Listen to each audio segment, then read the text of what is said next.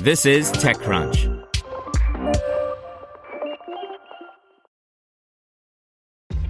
This episode is brought to you by ShipStation. You know, some things take a lot of work, like sending little robots to far-off distant planets. And just as that's challenging, so too is running a successful e-commerce business, especially when there's so much to do. So I want to introduce you all to ShipStation.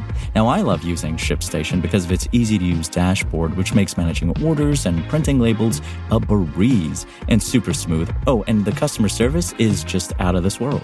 It's exactly what you need to help grow your business. Sign up for your free 60-day trial at shipstation.com/technews. That's shipstation.com/technews. This is TechCrunch. Australia tells Medibank hackers, "We know who you are," by Carly Page.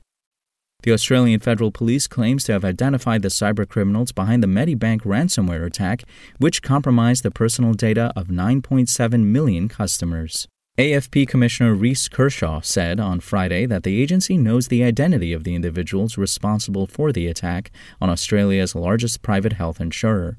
He declined to name the individuals, but said the AFP believes that those responsible for the breach are in Russia, though some affiliates may be in other countries. In a tweet, Australian Prime Minister Anthony Albanese, whose own Medibank data was stolen, said the AFP knows where the hackers are and are working to bring them to justice. Kershaw said that police intelligence points to a group of loosely affiliated cybercriminals who are likely responsible for previous significant data breaches around the world, but did not name victims. These cybercriminals are operating like a business with affiliates and associates who are supporting the business, he added, pointing to ransomware as a service operation such as Lockbit. On Thursday, a dual Russian-Canadian national linked to the Lockbit operation was arrested in Canada. The hackers behind the Medibank breach have previously been linked to the high-profile Russian cybercrime gang REvil, also known as Sodi no Kibi. REvil's once-defunct dark web leak site now redirects traffic to a new site that hosts the stolen Medibank data, and the hackers behind the breach have also been observed using a variant of REvil's file-encrypted malware. The Russian embassy in Canberra was quick to rebuff allegations that the Medibank hackers are based in Russia. For some reason, this announcement was made before the AFP even contacted the Russian side through the existing professional channels of communication, the embassy said in a statement on Friday. We encourage the AFP to duly get in touch with the respective Russian law enforcement agencies. Russia's Federal Security Services, FSB, formerly the KGB, said in January that REvil ceased to exist after several arrests were made at the request of the U.S. government.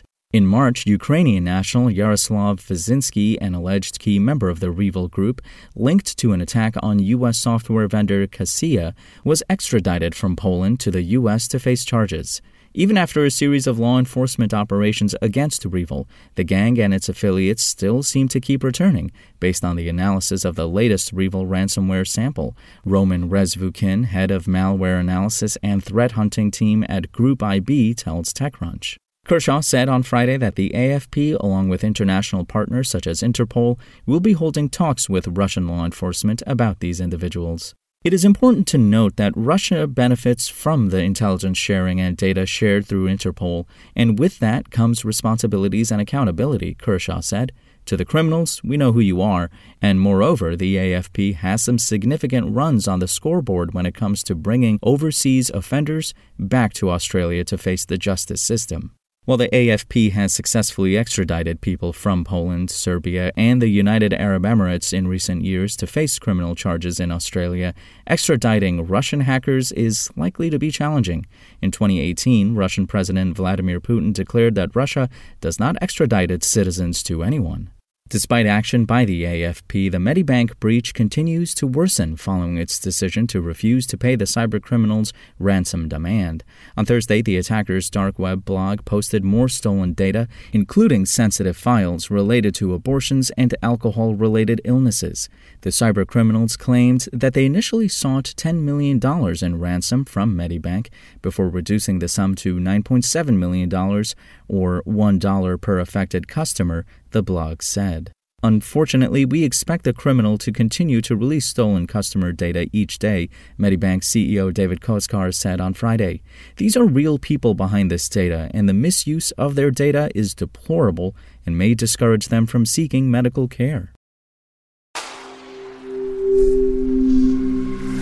Spoken Layer.